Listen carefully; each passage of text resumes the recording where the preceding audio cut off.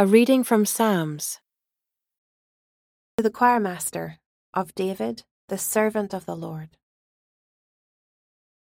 Transgression speaks to the wicked deep in his heart.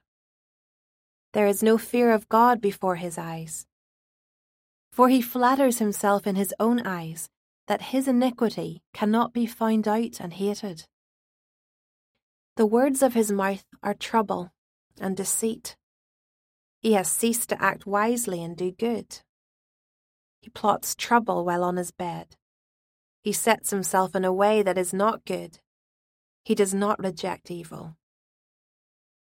Your steadfast love, O Lord, extends to the heavens, your faithfulness to the clouds. Your righteousness is like the mountains of God. Your judgments are like the great deep.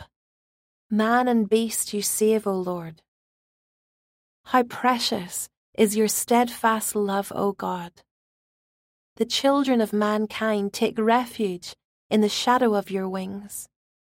They feast on the abundance of your house, and you give them drink from the river of your delights. For with you is the fountain of life.